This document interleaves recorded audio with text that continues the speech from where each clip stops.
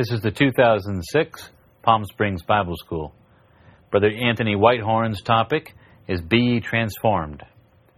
The topic for the first class is Transformation. What is it? Well, brothers and sisters, a very good morning to you. Good morning. Oh, lovely. I can tell I'm in America because in the UK, you'd have nothing. It'd be completely silent in the UK. And it's lovely, really lovely to be here. As Jeff has already said, I'm from England, from an ecclesia called the Maidenhead Ecclesia. Now, Maidenhead is a little town. It'd probably be a village as far as you're concerned, but to us it's a town, which is about 20 miles west of London. And the Maidenhead Ecclesia, we have around about 70 brethren and sisters who are members of our ecclesia at Maidenhead. And I think probably one of the downsides of our meeting is that we only have, within the 70 to 80 members, we only have 3 brethren and sisters who are retired. So we are a very young meeting. It's great being here.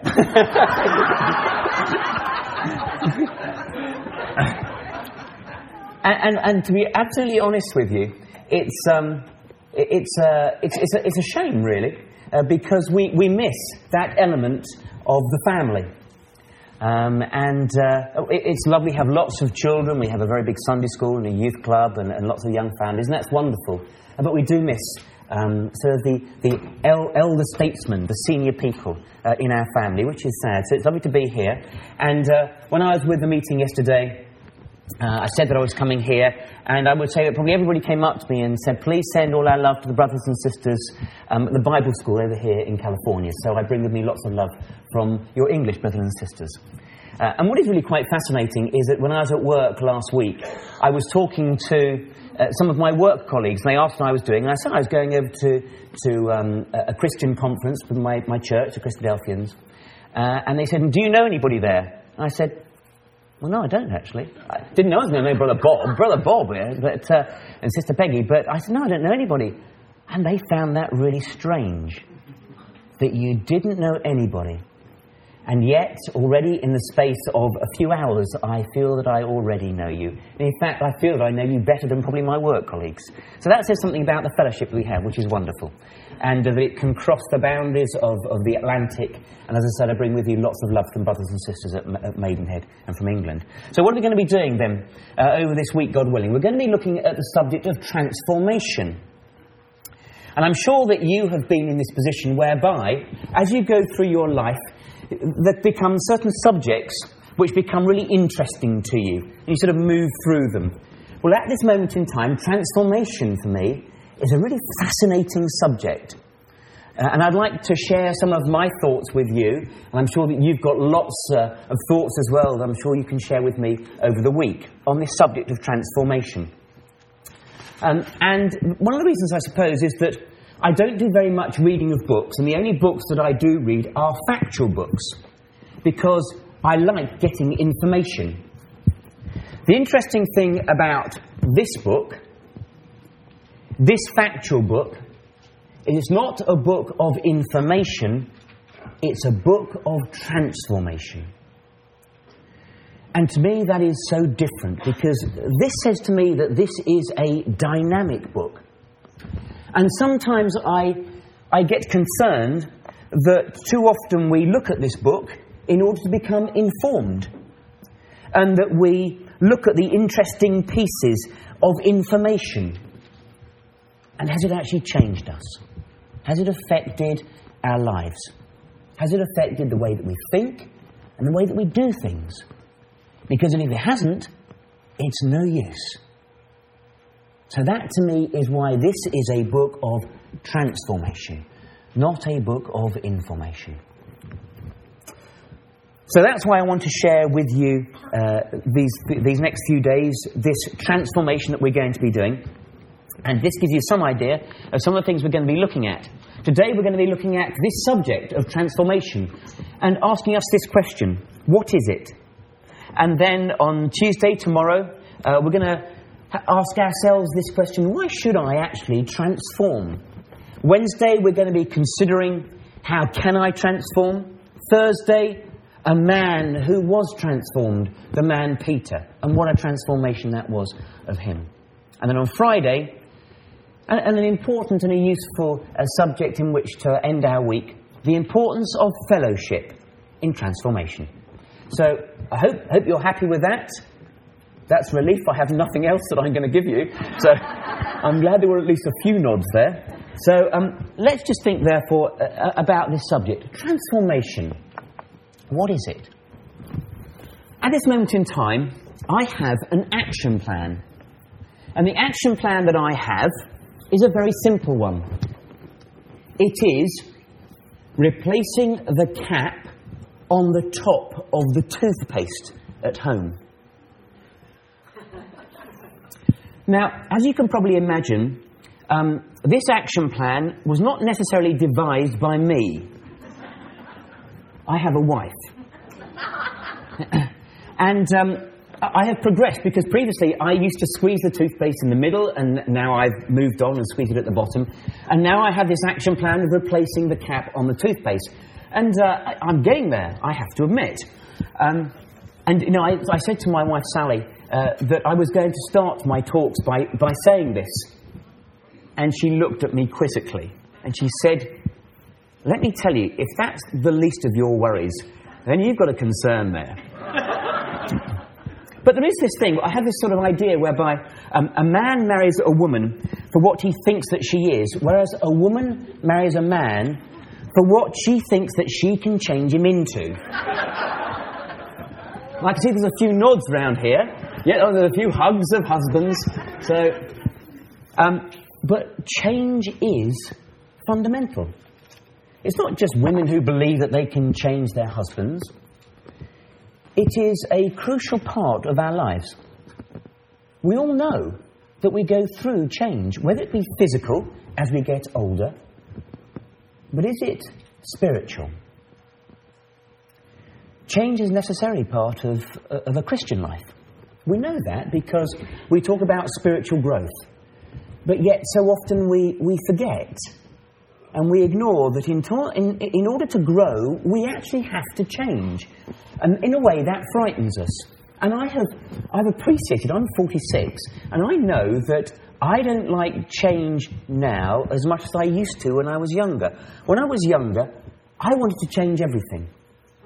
But as you get older, so there are fewer and fewer things that you want to change.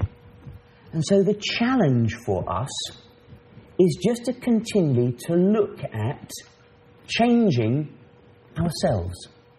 Because as we get older, so we seem to be happier in remaining in the state in which we find ourselves. And that's the challenge. You see, I have a proposition to you, and it's this. The proposition is this, that the primary goal of spiritual life, whatever age we happen to be, is that of human transformation. Let me say it one more time. The primary goal of spiritual life, whatever age we are, is spiritual transformation. Now, it's not trying to get a richer interior life, although that's a really good thing. It's not getting lots of good information from the Bible.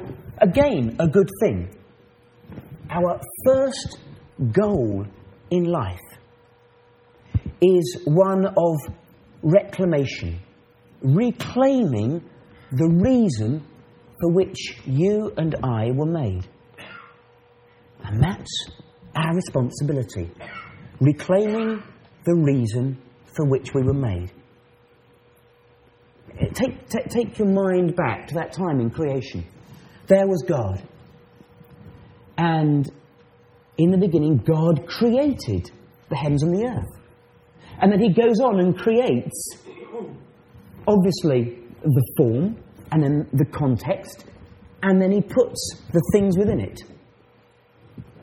And everything, on every day that he did something, he says, God did this and it was good.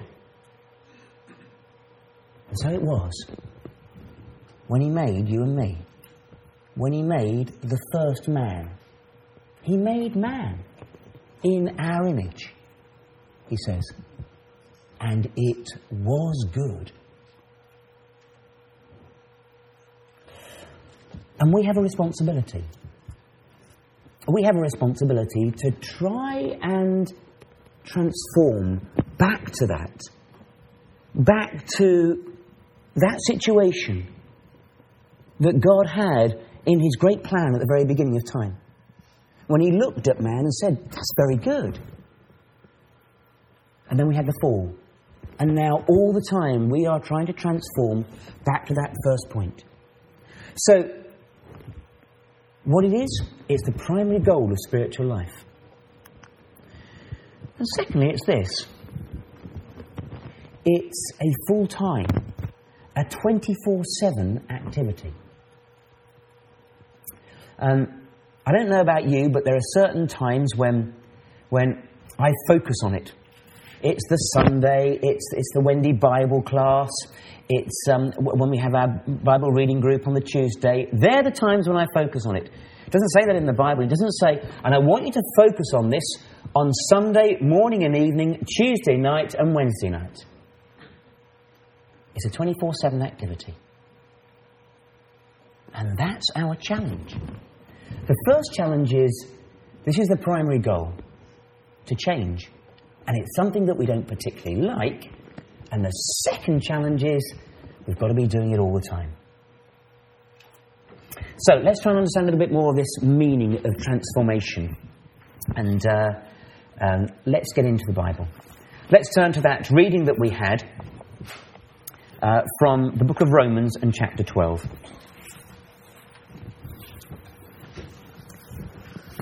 And it's always hugely important for us to understand the meanings of these specific words.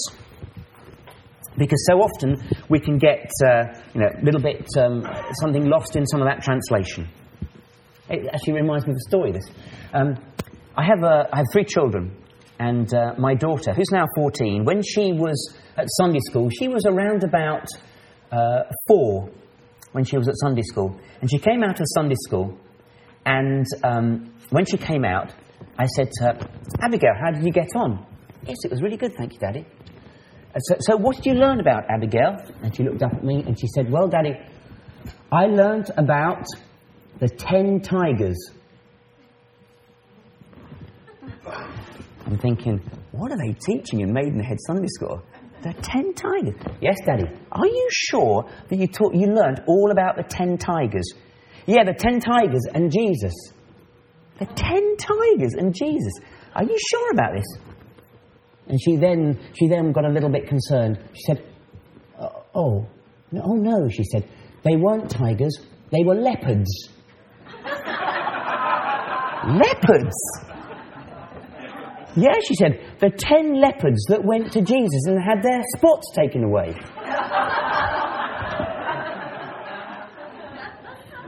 And of course, she'd never heard of a leper before, and she thought throughout the whole of this Sunday school lesson, there were 10 leopards that went up to Jesus and had their spots taken away. So isn't it important that we just make sure that we understand exactly and communicate exactly the right message? So we're not talking about the 10 leopards, we're talking about the 10 lepers. And here it is in Romans chapter 12. In Romans chapter 12, we've got... Romans is just a wonderful book. It's the book whereby the writer then looks at this here and says, I need, Paul says, I need to be able to almost summarise the gospel. And he does this in this wonderful book of Romans. And then, after the first 11 verses, first 7 chapters, he says, I beseech you, therefore, because of what I've told you in these first 11 chapters, therefore, because of this, I beseech you, brethren, by the mercies of God, that ye present your bodies a living sacrifice, a day-to-day, not Not just on a Sunday, not on a Wednesday night, but an everyday sacrifice, holy, acceptable unto God, which is your reasonable service, your acceptable service. And be not conformed to this world, but be ye transformed by the renewing of your mind, that ye may prove what is that good and acceptable and perfect will of God. It's a command. I beseech you, I urge you, I implore you. This is Paul talking to us here in California. He's saying, I implore you. I implore you to change. And in what way? Well, is there anybody here, just out of interest, who knows anything about Greek? Fabulous. That's great, that. I can say anything now, can't I? I was doing one of these talks, and somebody put their hand up, and I'm thinking, oh no. And it's the last thing you want, because you say something, and they say, no, you don't say it like that. So, this is Romans 12, verse 1 to 8. And I know that this word here is metamorpho. It is the word transformation. Metamorpho. And it means to change into another form. That's the word. And of course, from it we have the word metamorphosis. From a little caterpillar to a butterfly. And Bob's done a number of talks on this. You've probably seen the little caterpillar and he produces the butterfly. But they're completely different, aren't they? They are absolutely different. The caterpillar and the butterfly. And that has gone through the stage of transformation. And Paul is saying to you and me, I urge you not to look like the caterpillar, because that's what you used to look like, but to now look like the butterfly. And the wonderful thing is, of course, is that when God doesn't do these in creation, He just gives us lots and lots of examples. He didn't do that ad hoc. Why did He make a caterpillar go into a butterfly? The major reason I put to you is because He's trying to teach us a spiritual lesson. He's saying, let me just show you what I mean by transformation. Something that's a bit this long and hairy and goes like this, to something that's absolutely beautiful and flies. Now, that is a serious change, and that's what I want you to do. Like the little tadpole that is underwater. And it can't actually come out of the water, but the frog doesn't live underwater, it lives above the water. That's a remarkable change. And it's gone through metamorphosis. And the wonderful thing is that it's gone from something that's really quite dull to something that's really quite beautiful. And something that's completely different. And there's another challenge for us.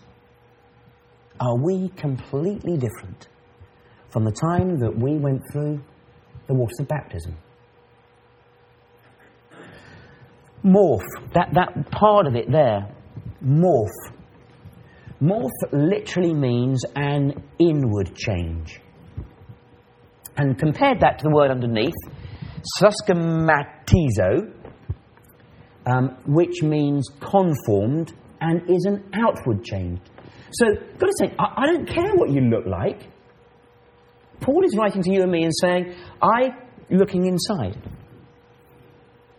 And too often we as individuals look at what we do, but God is only interested in why we do it. Regularly we will judge other people by the outputs. God actually is not that interested in the outputs. He's interested in the inputs. He's interested in the motives. He's interested in the inward person. And that's what He's saying to you and me, morph, change. And this word, metamorpho, happens, of course, in Matthew 17. Don't look it up. You know what it is. It's the account of the transfiguration. And that is the word, metamorpho. When Jesus was transfigured, He was transformed. And that's what we're asked to do. We are asked to be transfigured. And what happened when Jesus was transfigured? It says, His face shone like the sun, his clothes were white as light, and he put on heavenly glory. That was a dramatic change. And this word here, metamorpho, what is the tense that is used here in Romans chapter 2? Be not conformed to this world, but be ye transformed. That is not now, that is not the future, that is not the past. This word here is actually an ongoing word. It's a continual word. It's not something that you're going to do. It's not something that you're just doing now. It's not something that you've done. It's something that you will continually do. It is a process. This life is a process of transformation.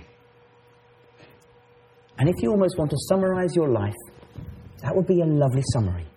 The process of metamorpho, of being transformed. But it is a complete and a fundamental and an ongoing, a 24-hour change in your life. My father used to say to me, and isn't it interesting, that as I've got older, so it seems my father has got wiser. But my father always used to say to me, it's not how far you've got that's important, it's how far you've come. And that's what we've got to be doing with ourselves. That's our responsibility in our Christian life. Look back now at the time when we were baptized, when we put on the saving name of the Lord Jesus Christ, when we started on this journey. Are we different? Are we different from them? Because that's the challenge that we have. Have we gone through this transformation?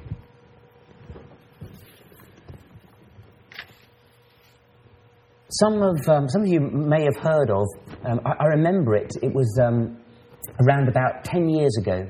There was little characters, cartoon characters called Power Rangers.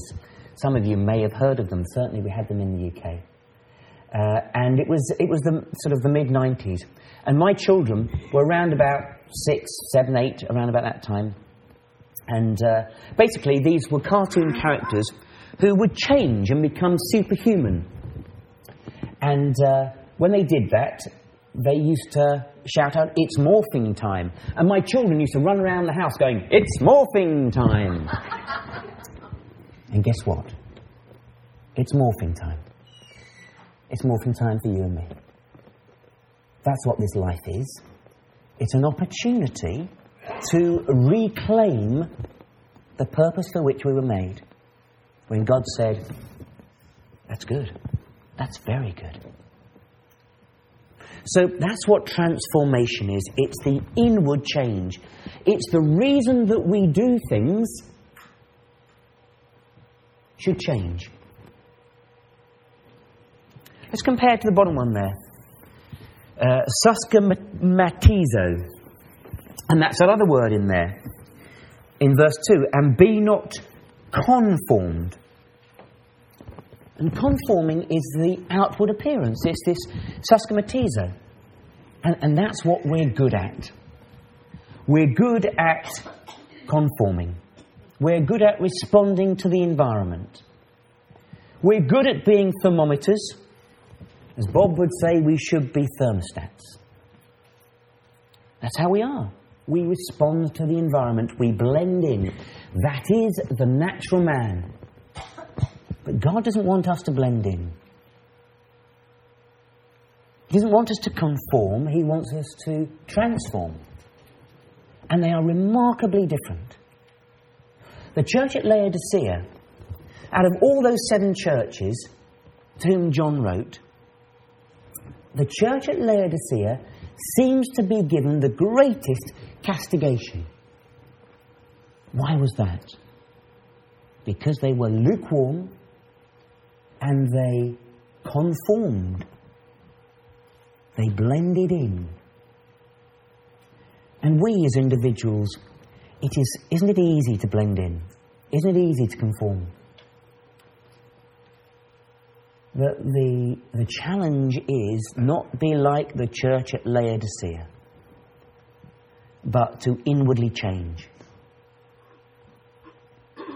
I want us now to think about the 11 chapters prior to this, because this is the conclusion, because it says, I beseech you, therefore, writes Paul.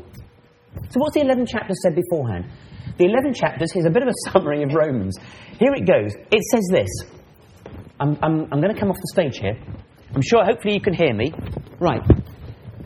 This is how we were. We were in a state of wrath, it says in Romans. That's what Paul says. You are in a state of wrath. That's not anger. That's in a state of God's righteous judgment, i.e., we get what we deserve. That is the state of wrath. That we are subject to God's righteous judgment.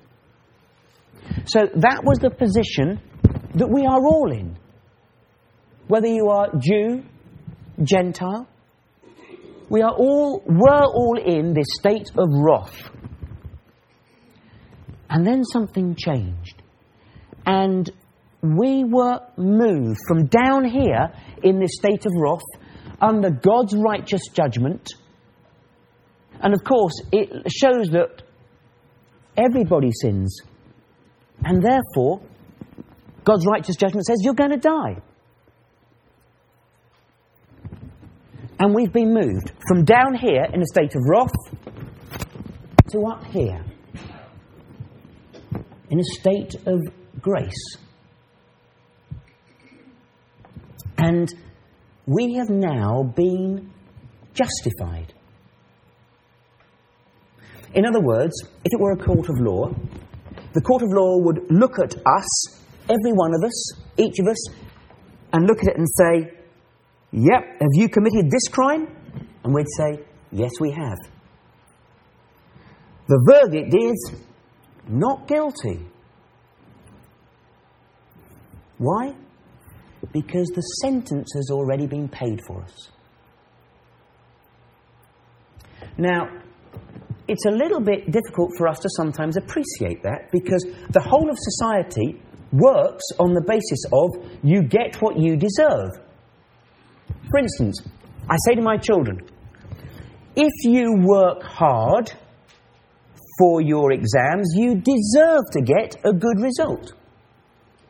At work, we say, if you do a good job, you deserve to get a pay rise. If you do a very, very good job, you deserve to get promoted. That's how society works. You get what you deserve. And it's unfair, isn't it? When someone who doesn't get to do a good job gets promoted, that's unfair. Actually, grace is unfair. Because fairness is in the state of wrath. That's where we get what we deserve. But up here in a state of grace, we get what we don't deserve. And that's very different from mercy.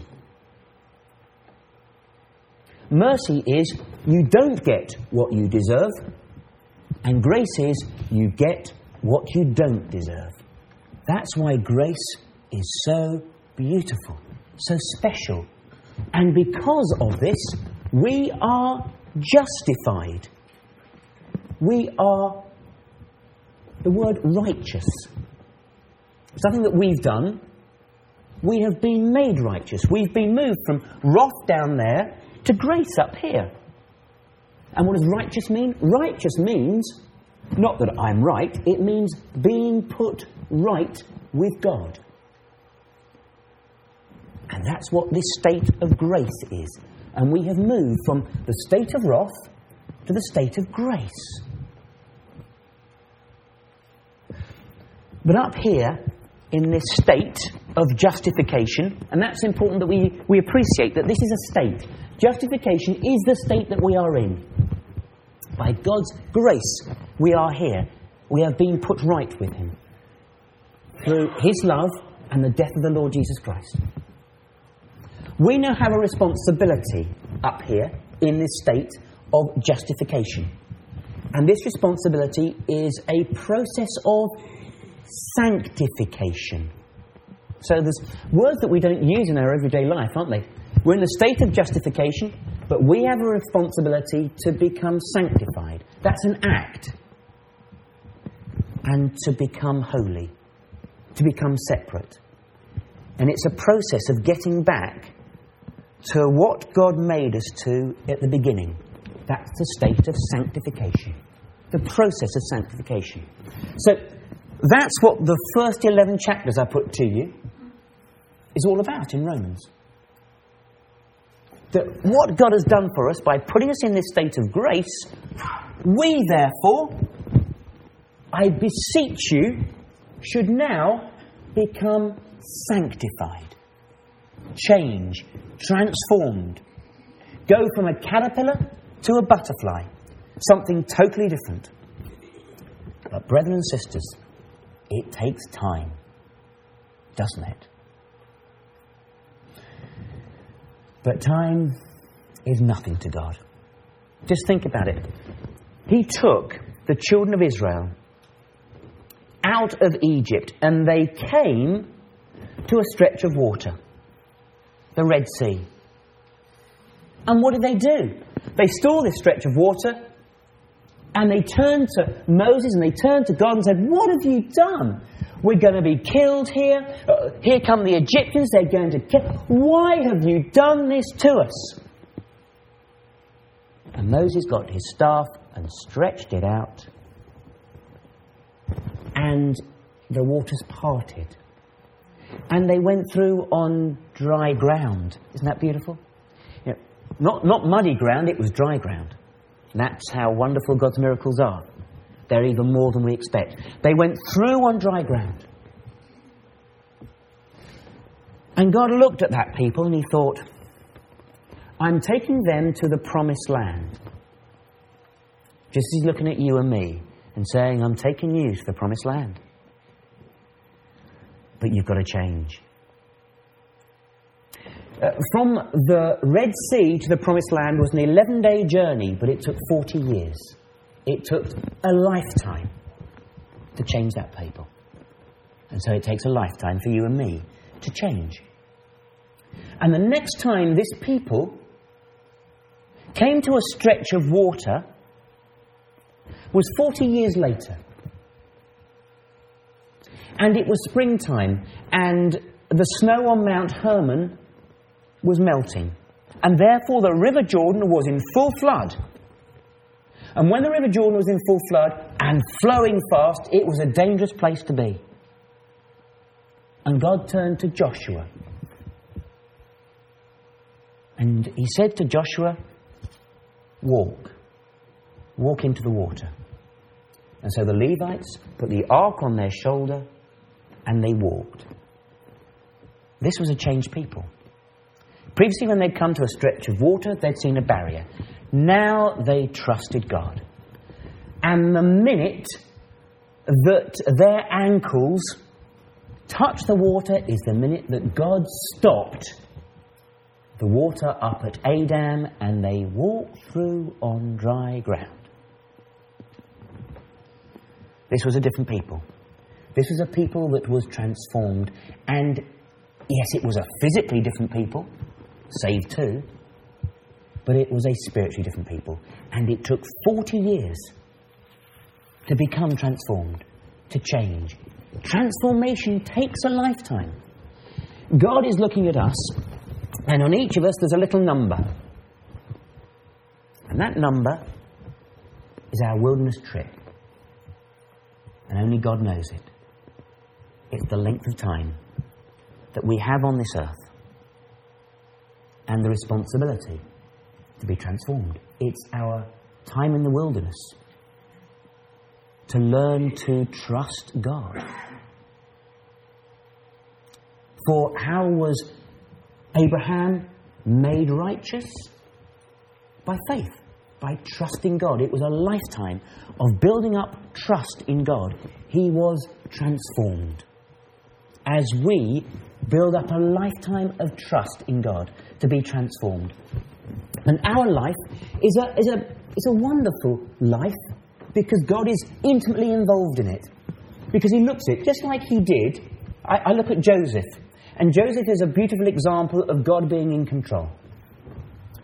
You start off over here at Joseph being the favoured son, right up here. And he was given a beautiful coat. Things look up. But his brothers hated him. In fact, so much so that they threw him into a pit. And he was sold into slavery. But he was bought by what seemed to be quite a good man, Potiphar.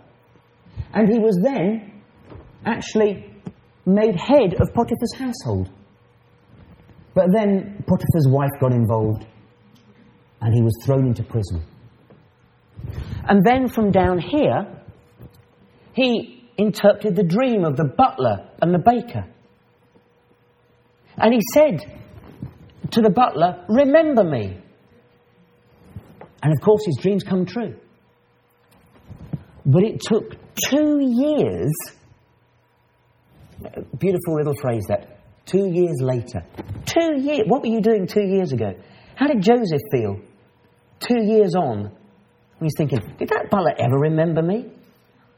And 2 years on, the butler goes, Pharaoh, there's a guy I met in prison. He can interpret your dream. 2 years later, the dream was interpreted and he was made Prime Minister. And that's what God wanted.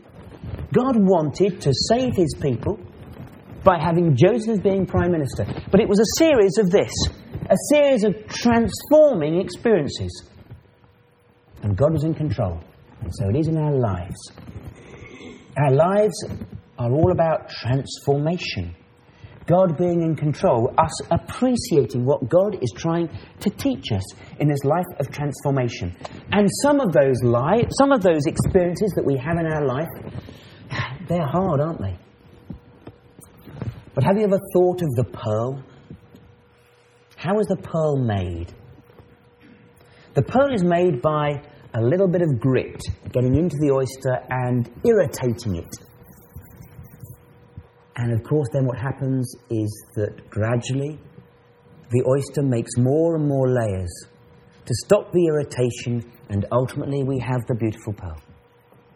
And that's what it's like in our lives. We go through these series throughout our lives of transforming experiences and transforming lessons. In our life of transformation, in our life of metamorpho. But transformation is unnatural. Let's just have a quick look at Galatians chapter 5. Because this is a little bit the introduction for tomorrow's thought.